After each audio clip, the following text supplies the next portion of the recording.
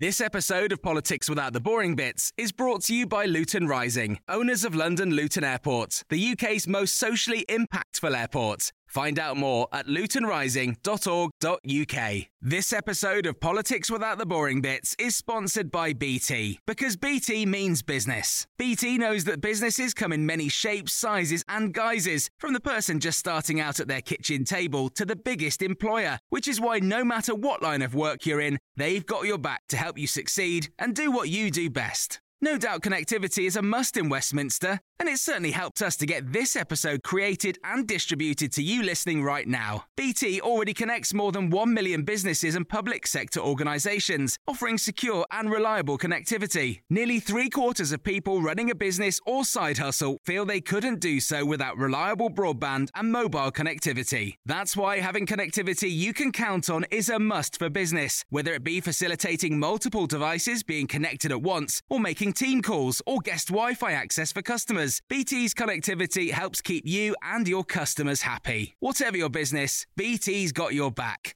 Search BT's got your back. Hello, this is the Red Box Podcast. I'm Matt Chorley, bringing the best of my Times Radio show. Don't forget you can listen live Monday to Friday, 10 till 1 on your DAB radio, on your smart speaker, or download the Times Radio app. And if you all download it, I can stop saying that. Right, coming up then on what we now call Resignation Friday. Last week it was Dominic Raab. This week, Richard Sharp from the BBC. We'll discuss that with Gabriel Pogrund, the reporter, the Whitehall editor of the Sunday Times, who broke the original story. And our big thing today, Rock Against Racism, 45 years ago this weekend. Massive concert in London. We'll hear from one of the organisers. We'll hear from Tom Robinson, who was on the bill, and Billy Bragg, who was in the crowd. But first, as ever, on a Friday, we'll kick off with the columnists.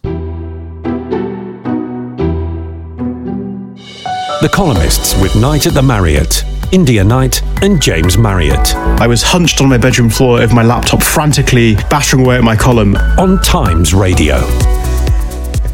It's now officially part. It's now officially part of the jingle, James. Oh, I'm quitting. I quit. I don't do this anymore.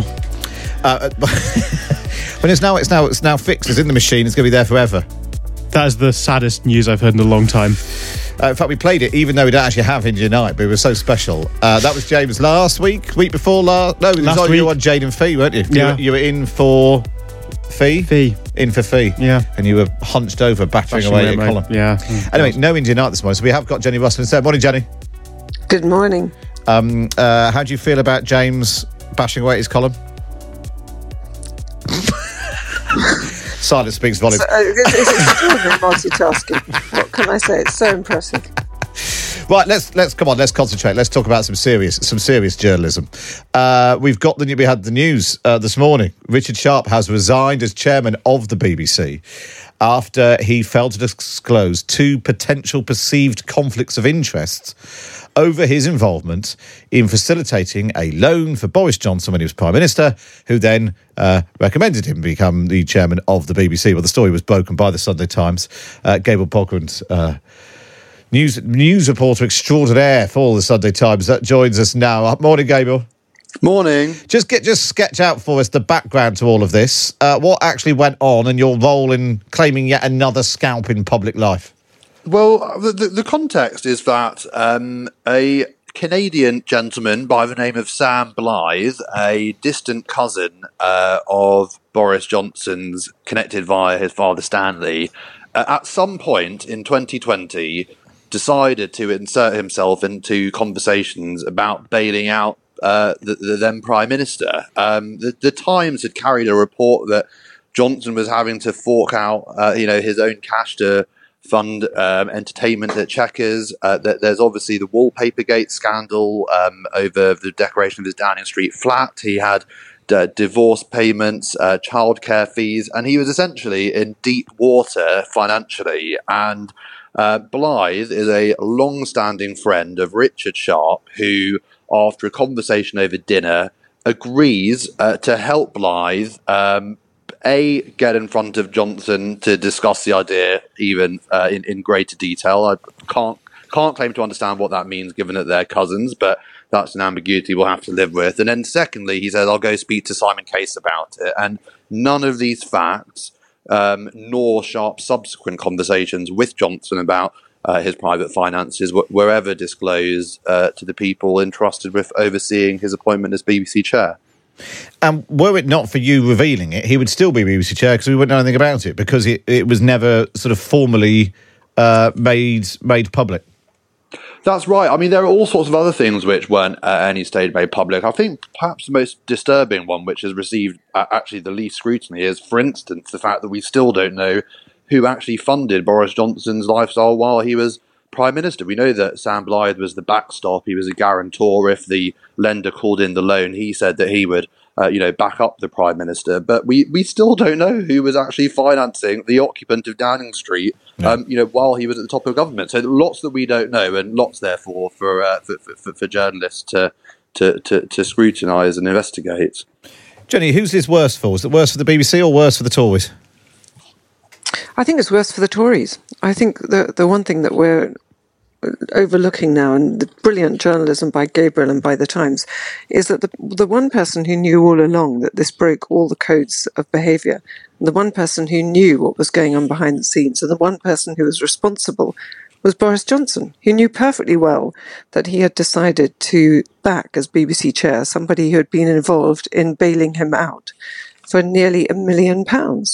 And there's a lot of focus on Richard Sharp today and did he do wrong, but Richard Sharp was new to public life. Boris Johnson has been in public life for decades, and Boris Johnson was doing something which was basically corrupt here, and he knew it, and that's where I think we should be putting the focus now. James, interesting. Somebody's texted in saying, is there a definitive list of the lives and careers destroyed by Boris Johnson? It goes back to that old Matthew Paris's column, that everyone who comes into contact with him ends up worse off as a result. It is extraordinary, isn't it? And how kind of naive everybody now looks for, having got involved with them and having, got sucked into this world of, slight dodginess that Boris Johnson always seems to survive. And also always now, off making millions of pounds worth of speeches, but leaving this kind of trail of destruction in his wake. And you'd think someone would soon learn the lesson that, if Boris Johnson starts making deals with you behind closed doors, it may end well for Boris Johnson, but not so well for you. And Gabriel, where does this go now? What is it that without giving away what might appear in the Sunday Times this weekend, what is it that we still don't know that you think we should know? Or is this the end of the chapter now that he has said he'll resign? I mean, I would say that the big question mark hovering over all of this is, probably twofold. Johnson's allies have been very quick to inform us that the loan might have been of a value up to 800k, but that he drew down less. I'd quite like to know how much he £780,000. Yeah, 799,999. But then beyond that, I think, as Jenny mentioned, Boris Johnson, very experienced man operating at the top of public life, naturally didn't at any point see fit to tell us that he was dependent on the financial firepower of something or somebody else. And it seems extraordinary that we can't know. And, we've asked everybody, we've asked people off the record, we've asked people formally, and it seems that it doesn't seem this way. It is the case that we, live in a country where we're not allowed to know that sort of thing. I mean, MPs have to say when they take £300 worth of hospitality from a gambling company to, go to the football or to the races. We can't know who funded our Prime Minister, and that seems to be a bit of a problem. I think he was completely right that it actually should be a requirement that Prime Ministers should report on whoever they're indebted to. It's a complete scandal that we don't know this, and Boris Johnson should be pursued about it. And I think the other thing that really matters here is that I think Richard Sharp, from all reports, was doing a good job at the BBC. He's an intelligent man, he's committed to it. But other very good candidates were explicitly told, candidates like Amber Rudd and Nicky Morgan, not to apply because Boris Johnson had already decided on who his favoured candidates were. Yeah. And and you're right. And once again, Richard Sharp might have been quite good if he hadn't got entangled in Boris Johnson's absolutely. Had he just applied without being engaged in this? Yes. Gabriel, really good speech. I know you've got a busy day ahead. That's Gabriel Pogler, there, Whitehall editor of The Times. And actually, a point that Gabriel's made on Twitter this morning. He's pointed out the reporting of Richard Sharp wouldn't have happened with the team of editors and lawyers, crucially, as Boris Johnson issued denials and white lies to deter the Sunday Times from publishing it at all, which is a good reminder that investigative journalism takes resources and money. So the best thing you can do is subscribe to the Times and the Sunday Times so they can carry on revealing the stuff that people don't want revealed. Let's turn our attention now to a story, well, it's partly inspired by the story that's on the front of the Times today, gambling curbs to save young from addiction. We talked a bit about this yesterday, but this is the overhaul of the gambling industry. But specifically, young adults will face tougher gambling curbs. Under 25s will undergo enhanced checks on their finances and have stakes limited to a maximum of between £2 and £4, while those over 25, it might be over £15. We saw similar stories about the idea of banning new drivers under the age of 25 from giving lifts to other young passengers. As our resident young person, James, how do you feel about this? Speaking as a young person, well, conflicted. You know, I'm not in any way in favour of what I think is incredibly dodgy and suspicious gambling industry, which I think has done a lot of very terrible things. But I do think this idea of splitting off young people as a kind of separate category, and, you know, we used to have, you know, kind of legal age of responsibility, then adult. And now, you know, there's the stuff with the driving story that you were mentioning that came out recently about how, you know, in your first year after learning to drive, if you're younger than 25, I think you won't be able to have passengers or friends in your car. There's this kind of slightly sort of strange creeping idea that we're now extending this thing that isn't being a child, it isn't being adolescence. There's another stage between kind of being an adolescent and a grown-up. And I kind of think, I don't know, I'm a little bit suspicious of that slightly infantilizing thing towards people who are legally adults. And it's weird, Jenny, because there's lots of contradictions. There's the move to lower the voting age to 16, while also putting up the age you can get married. I think it's now gone up to 18, and now 25 rather than 21 is emerging as a new line in the sand. I think it's ridiculous. I think James is completely right. I think we're living in a society that's just infantilizing people at later and later ages, and also the inconsistency here, as you say, is mad. On the one hand, we're saying to children, you must know your gender when you're young, and you can have life-changing surgery, and you can have, you know, critical bits of your genitals lopped off if you feel you're in the wrong sex, and people are certainly free to do that over the age of 18. And now we're saying, but you can't gamble more than £2. I'm with James in saying that I'm totally against the gambling industry and the way it works now, but I think these new restrictions should apply across all ages. And I think the question about driving, again, can you imagine the situation? You're an 18-year-old, you've just got your license, and suddenly you can't, for instance, drive your friend to work, and nor could you take your younger siblings to school. You can't be of any use to the family.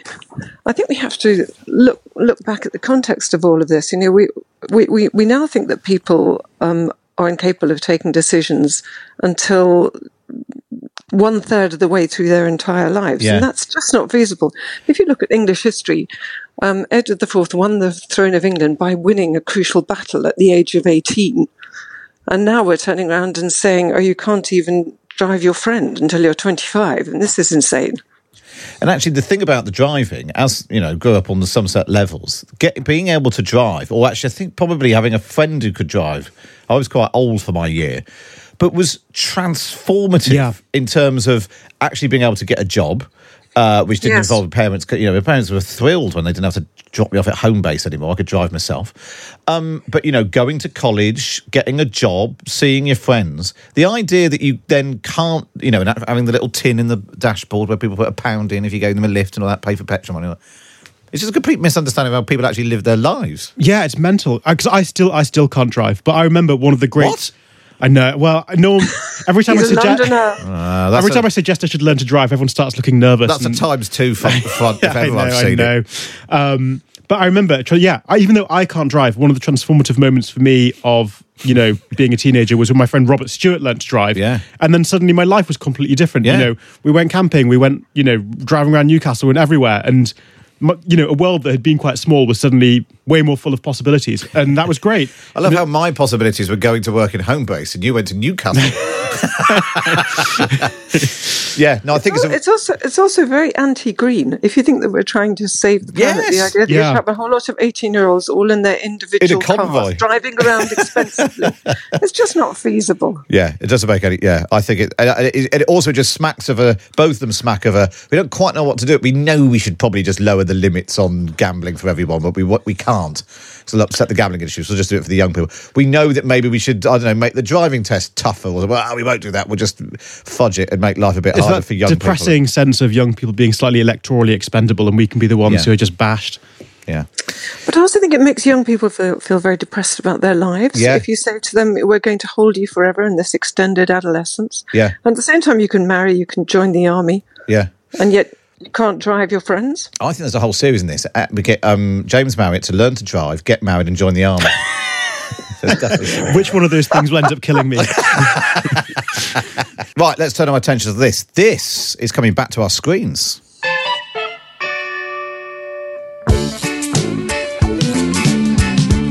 Oh, it's just a big sausage on the big fork coming in. That's what we want. James has got no idea what I'm talking about. Yes, it's been announced they're rebooting Grange Hill with some of the same cast as the original show. It's going to be a movie, apparently. Well, Rachel Cook is the New Statesman's TV critic and a self-professed Grange Hill expert in a crowded field.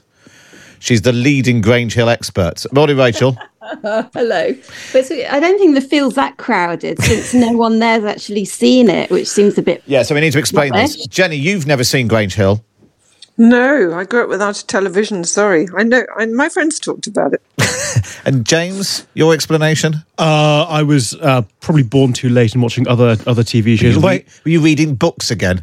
I may have been reading books.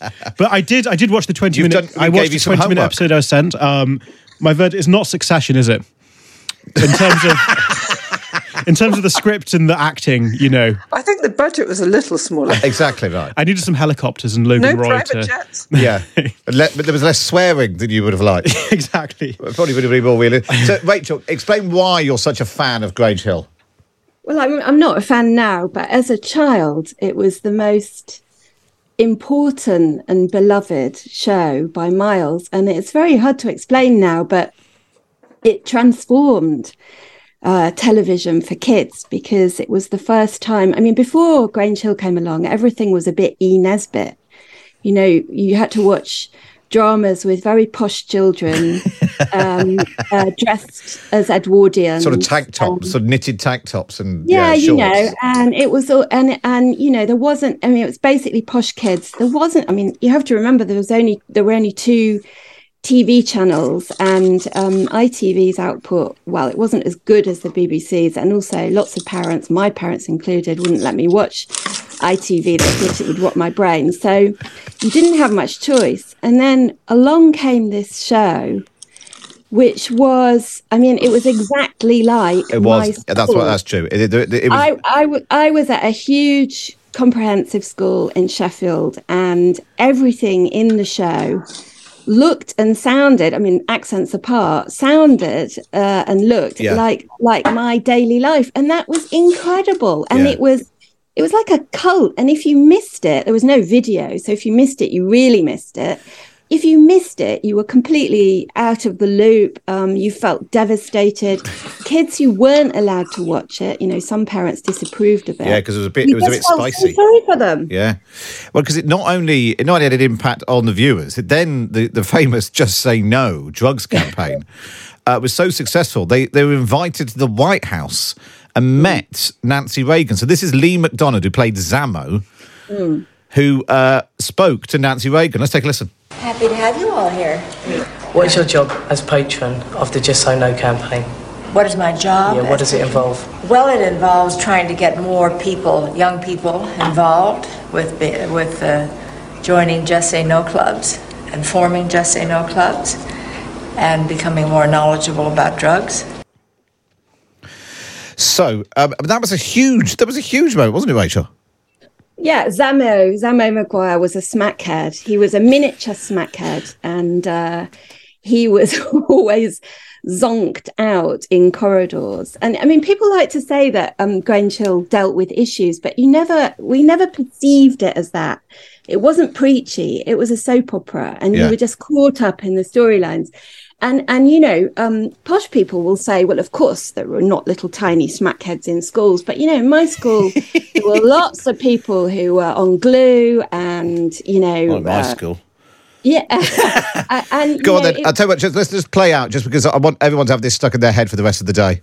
Say no, no.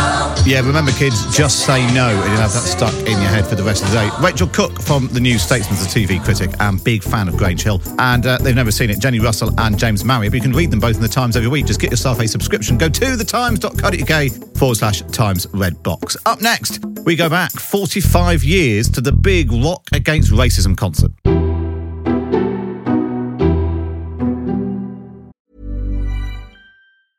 A lot can happen in 3 years, like a chatbot may be your new best friend. But what won't change? Needing health insurance. United Healthcare Tri-Term Medical Plans, underwritten by Golden Rule Insurance Company, offer flexible, budget-friendly coverage that lasts nearly 3 years in some states. Learn more at uh1.com. There's never been a faster or easier way to start your weight loss journey than with PlushCare. PlushCare accepts most insurance plans and gives you online access to board-certified physicians who can prescribe FDA-approved weight loss medications like Wegovy and Zepbound for those who qualify. Take charge of your health and speak with a board-certified physician about a weight loss plan that's right for you. Get started today at plushcare.com/weight loss. That's plushcare.com/weight loss. plushcare.com/weight loss. This episode of Politics Without the Boring Bits is brought to you by Luton Rising, owners of London Luton Airport, the UK's most socially impactful airport. Find out more at lutonrising.org.uk. You're listening to the Red Box Podcast now. It's time for this. The Big Thing on Times Radio. And over 30 demonstrators were arrested during a march by the National Front, an extreme right-wing party which demands an end to coloured immigration and the repatriation of coloured people. The heap of gunpowder is the pent-up fear of the native population.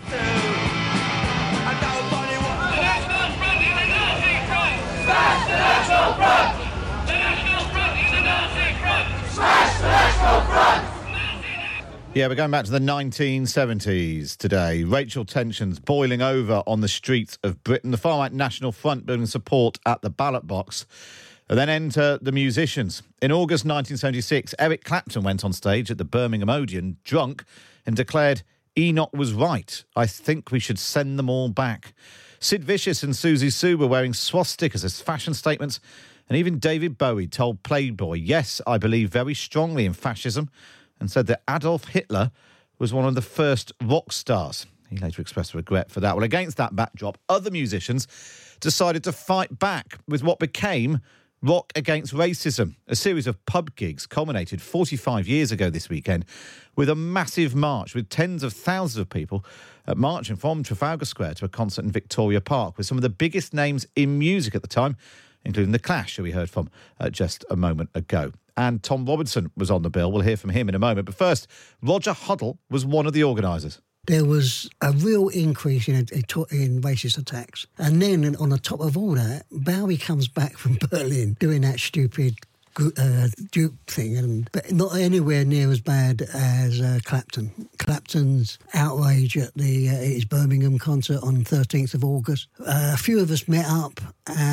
Red Saunders penned a letter. We all signed it, sent it to the music press, basically saying that Clapton was he's the greatest colonialist of the music, and to fall for all that media crap and all the rest of it about what was going on was just so outrageous. But to actually go on about Enoch Powell, that was the killer. Yeah, he said Enoch Powell was right. I think we should send them all back.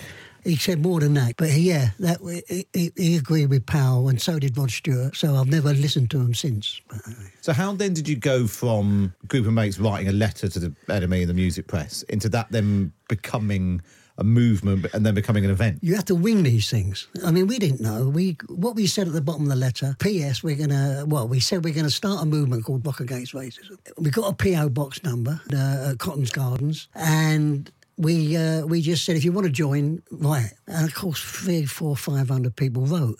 So we thought, okay, we're going to have to do it. That was a key thing.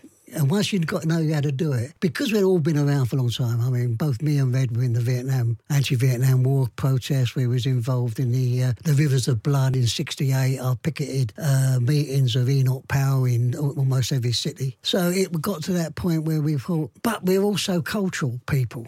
You know, the idea of not doing it with music or art didn't enter it.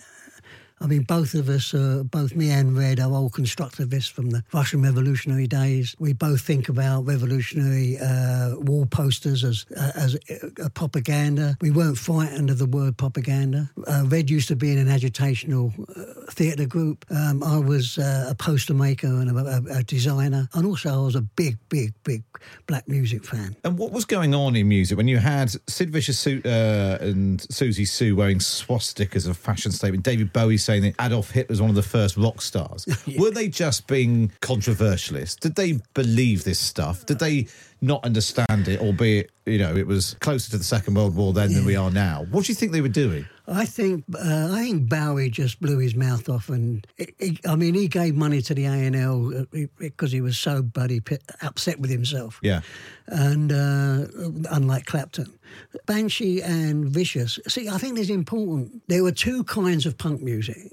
There was the pessimistic and the hopeful. And we went with the hopeful, which was The Clash, Tom Robinson, The Fall. Really, Sid Vicious, when he died as he went. That was what he was. He was a nihilist, and he didn't believe in anything. And same with Susie. Susie wouldn't have anything to do with us. We asked her to do things. And we wouldn't, the Jam, but he put the Union Jack on their bass drum. I mean, you know, they said it was like pop music. But, you know, you don't fly the flag.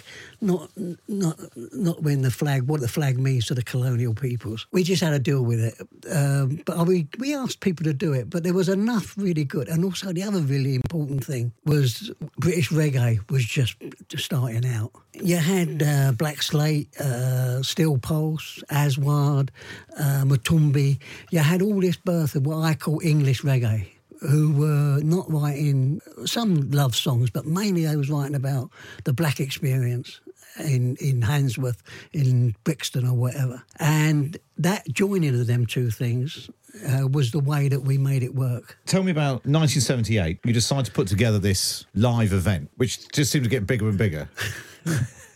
Yeah.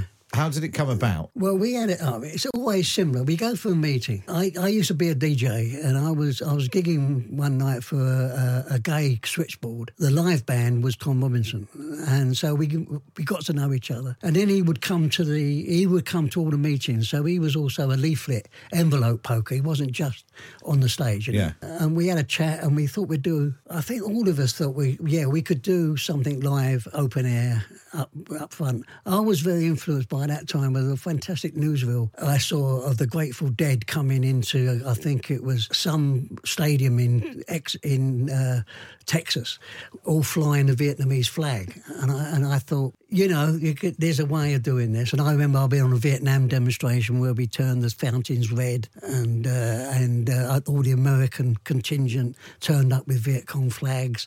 So I knew that kind of spectacle could become a political event. So we had a meeting, and we got some money off of the Anti-Nazi League. And the Anti-Nazi League were important to it, because they gave us some money. Me and a guy called Jerry Fitzpatrick, we sorted out a sound system, which if you look at the film White Riot, Tom Robinson finally admits that the sound system was crap, which it was. It was a rock and roll sound system.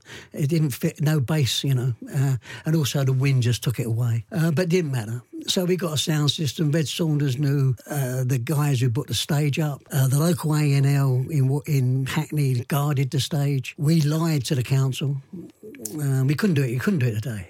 It was guerrilla. We couldn't do it. I mean, I told the council we expected 500 because we didn't want to have Portaloos. And how many turned up?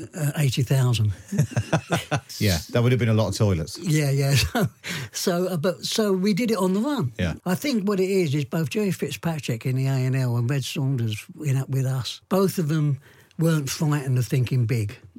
I mean, there's no timidity about it. We went for it. That was Roger Huddle. It was one of the organisers of the Rock Against Racism Carnival. Well, on the bill on April the 30th, 1978 was The Clash, Steel Pulse, X-Ray Specs, Jimmy Percy from Sham 69 and Tom Robinson. Long before the Tom Robinson Band even existed, there was a letter in the Melody Maker and the NME. In fact, it arrived the same week in both papers that was complaining about Eric Clapton's racist remarks supporting Enoch Powell on stage in Birmingham, and it wasn't signed by a person, it was just signed Rock Against Racism with an address. Nobody had ever heard of Rock Against Racism, but we went, what is that? That sounds like a really, really good, important thing to have. So I wrote to the address and said, what is it? How can I join? The nice thing about it in 76 was that it was strictly grassroots. They weren't trying to get famous people to lend them credibility. They were aiming to just run it at local level in small clubs and benefits and college gigs and stuff. And when people around the country wanted to put on a Rock Against Racism concert, they'd just write off to the head office and they'd send them a kit with the graphics that they could use and advice on how to make posters, and they would arrange for a reggae band to come up from London if they didn't have any locally. So it just happened kind of growing up like mushrooms all around the country, and it was really an exciting thing to be part of all through 76, well, late 76 and then 77. The thing was just growing at grassroots level. It wasn't until the Carnival Against the Nazis that we're marking the anniversary of now that the whole thing went big scale and suddenly had people you had heard of rather than just people who had their hearts in the right place. It's interesting that it's born out of, in part, other musicians, rather than just being a sort of musicians reacting to, I don't know, a political party or a political event or whatever. It was, taking on one of your own or several of your own, whether it was David Bowie or Eric Clapton or whatever. Did that make it more exciting or more, I don't know, dangerous, difficult? It was more depressing, to be honest, too, because Eric Clapton made his living, made his whole name being the great white blues guitarist, and most of the material he'd covered was covers of music by black musicians. Certainly in the early days, he was covering standard Chicago blues, and then he covered that Bob Marley hit, I Shot the Sheriff. And there was a great PS at the end of that first letter that went, "Who shot the sheriff? Who shot the sheriff, Eric? Sure as hell wasn't you." So take me back to that day then, in 1978. You find yourself on stage. Roger says he told the council to expect 500 people because then he wouldn't need toilets. And 80,000, 90,000, 100,000 people turn up. What did you expect when you turned up, and then what confronted you?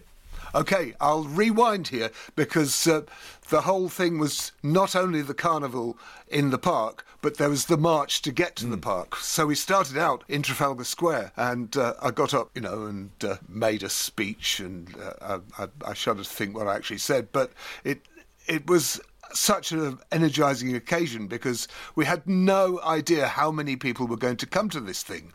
So we thought if we did really, really well, there might be 10,000 or maybe 20,000.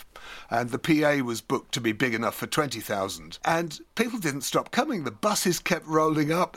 People were still pouring into the square as the head of the column had reached Victoria Park. And I marched the whole way on it. I wanted to be part of it and know what it was, so that when I got to the park, there was already like thousands and thousands of people there. So it was already a tangible sense of excitement. We had no idea what the numbers were going to be. And so what was it like then stepping on stage in front of that enormous crowd?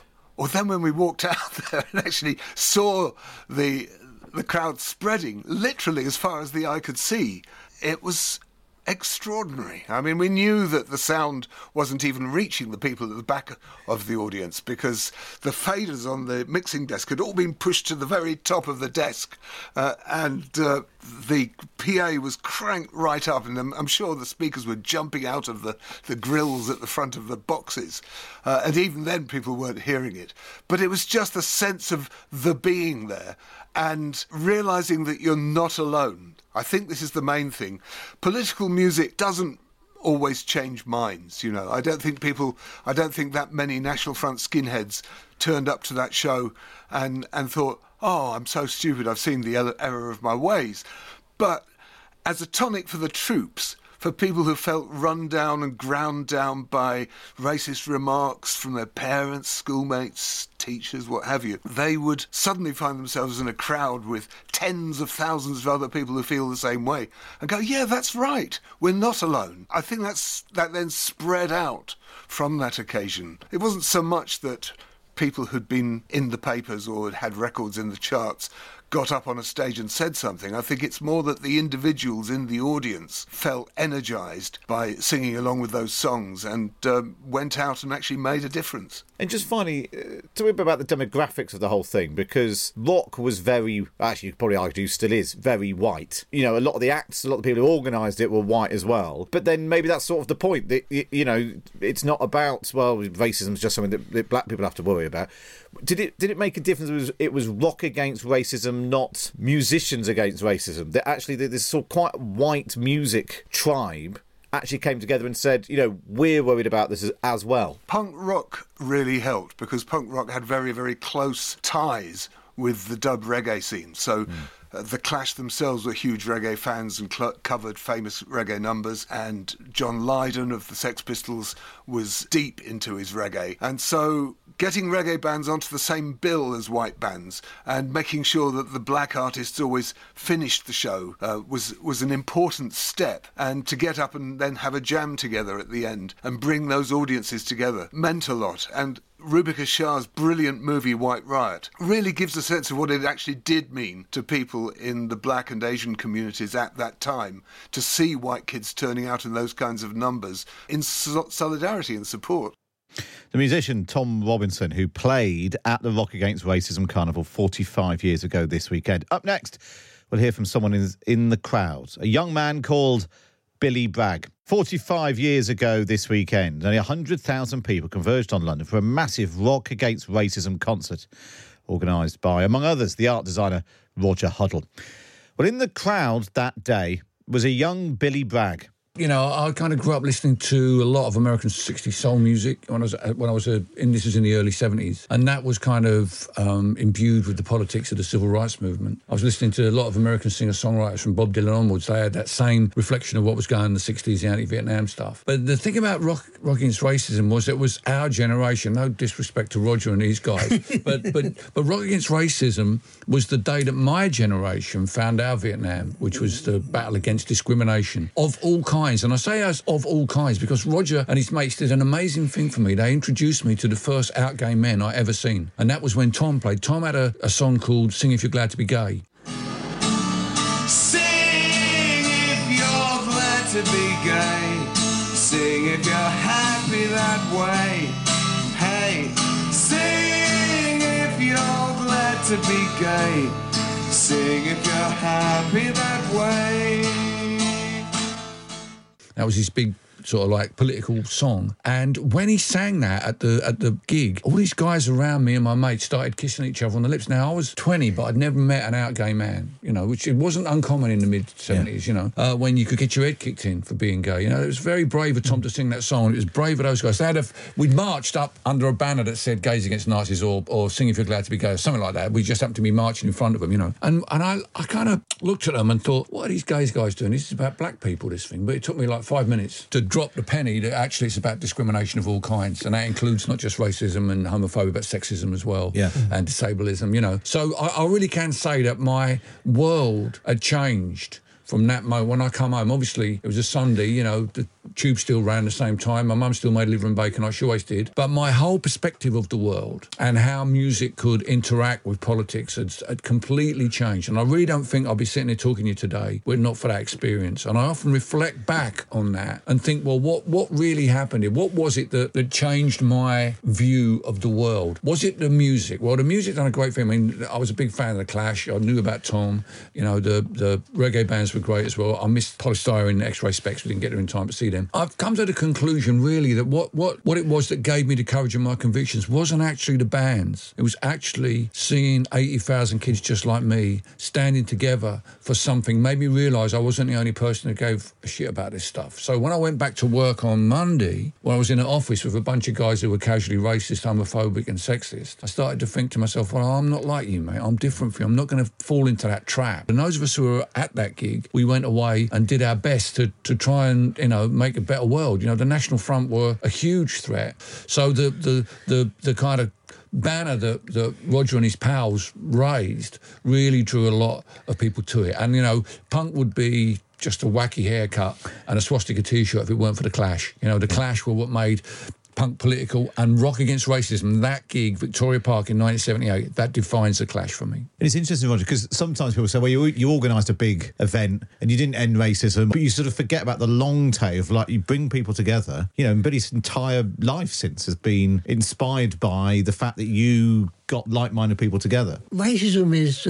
as British as Biggles, as Dave Widgery wrote. It's right in the system. It's all bubbling to the surface now. You've got the most racist Home Secretary we've ever had. They openly talk now about sending people out, arresting people trying to escape brutality, etc. So racism is going to be here as long as this system exists. But the Nazis we beat. People forget the NF were finished by 79. They really, a lot of people say, oh, well, Thatcher started. Well, I was going to say that. Was it the left musicians who killed off the National Front, or was it Margaret Thatcher? No, I think you can say that. I mean, look what happened with the British National Party in Barking in 2010, right? In 2006, they won 13 seats. Every candidate they put for Barking and Dagenham Council, they won, okay? But due to a concerted effort by anti-fascists and anti-racists, when it came to 2010, not only did they not gain any more seats when they put up a full slate, they lost every single seat they had. And that defeat was a terminal blow for the BNP. Where are they now? They don't really exist anymore. So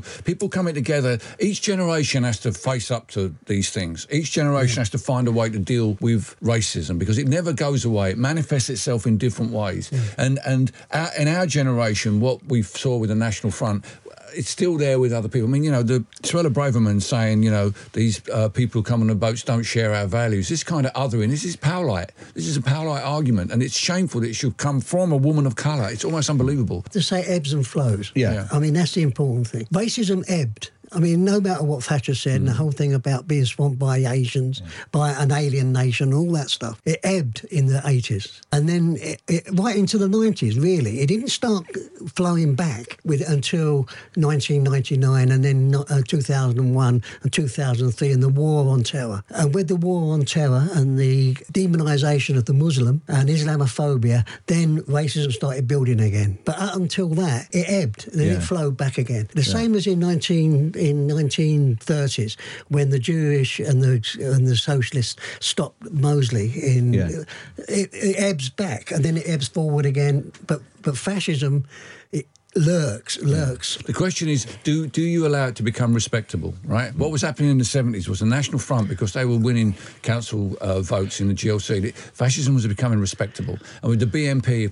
So Nick Griffin on Question Time and all respectable. that. Do you allow it to become respectable? Is it acceptable to go and vote for these people, or is it still seen as something that's racism as being a negative thing and people recognise that in society? And although the sort of campaigning that we've done doesn't end racism, it ensures that those ideas never becoming respectable. And then you launched Red Wedge, Billy, and you could argue, if you actually look at them, what happened at elections, that's been less successful. Do you think that these sort of movements are better when they're sort of issues based rather than party political? Is there that difference there? Well, I think you have to see what each generation feels strongly about. I mean, you've got to see Red Wedge in the context of the miners' strike. What happened with the defeat of the miners. Those of us who, in the music industry who'd been out to support the miners, what we're going to do next? Well, the next opportunity to defeat Margaret Thatcher was the 87 election. The best vehicle to do that was the Labour Party. Yeah. So the question is whether or not you win, it's whether or not you engage. Do we engage in mainstream politics? Do we engage in mass demonstrations? Do we engage in manifesting ideas of this present generation?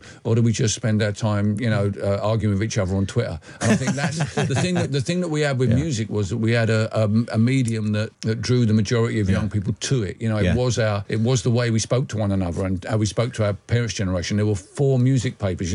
It's really significant that Roger and Red wrote to the music papers because that's where everyone was. Now, where you do that today, I'm not really sure. You'd probably have to get some influencer on TikTok to go big on it or something like that. But I was going to ask you that. What's the battle now, Roger? Where's the equivalent? I think the battle movement now. So the battle is around refugees, and the battle is around the whole brutal thing about Rwanda boats and all that. I think Billy put his finger on it though when he says about it wasn't so much the bands on the stage at the carnival; it was the 80,000 who marched from Trafalgar Square and were in the audience. Because when it comes down to it, we look to that as an anti-racist. I always look to the people who are going to fight racism, not to the people who say they're going to deal with it. So I wouldn't trust Starmer as far as I could throw him. He's not going to be an anti-racist. Or he'll be an anti-racist if he wins in votes, but otherwise he'll be a racist because it doesn't lose votes. I mean, that's the crucial thing about official politics. Official politics is by its very nature opportunistic, and so therefore you always look at the audience. You always look at the people you can mobilise. And who would it be now if we had Rock Against Racism now for the boat people who went there? Who would be the equivalent of the gay men that I saw kissing? Would be the trans community and the non-binary community. Those people, those fights are still there. Yeah. If the trans community lose their rights, then the people that have tried to put them back, they'll use that momentum to go after equal marriage and go after the gays and lesbians again. We're back where we are with Section 28. So these fights never go away. The question is, what role do cultural activists have in helping to focus solidarity? Does music have a role to play? Does poetry, does theatre, does podcasting, does that have a role to play in helping to bring people together to fight these things? And I believe it does. Not to change the world. Music can't change the world, and trust me, and people listening at home who are annoyed with me saying that, I've been doing my best for 40 years. Trust me, I speak from experience. But here's what I can tell you. Music can, although it can't actually change the world, it can make you believe the world can be changed. And that's what I got from that day in Victoria Park. I came away with a firm belief that we could make a difference to our society, to our people of colour, to gays and lesbians, to women who are victims of sexism. We could make a difference by working together. And that's the key thing that music has the ability to do, to bring people together in common cause.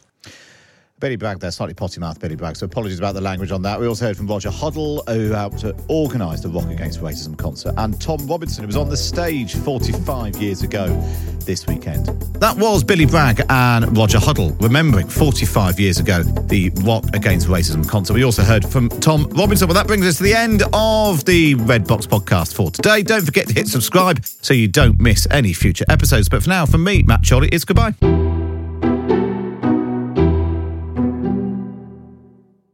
This episode of Politics Without the Boring Bits is brought to you by Luton Rising, owners of London Luton Airport, the UK's most socially impactful airport. Find out more at lutonrising.org.uk. Hey, it's Danny Pellegrino from Everything Iconic. Ready to upgrade your style game without blowing your budget? Check out Quince. They've got all the good stuff, shirts and polos, activewear, and fine leather goods, all at 50 to 80% less than other high-end brands. And the best part? They're all about safe, ethical, and responsible manufacturing. Get that luxury vibe without the luxury price tag. Hit up quince.com/upgrade for free shipping and 365-day returns on your next order. That's quince.com/upgrade.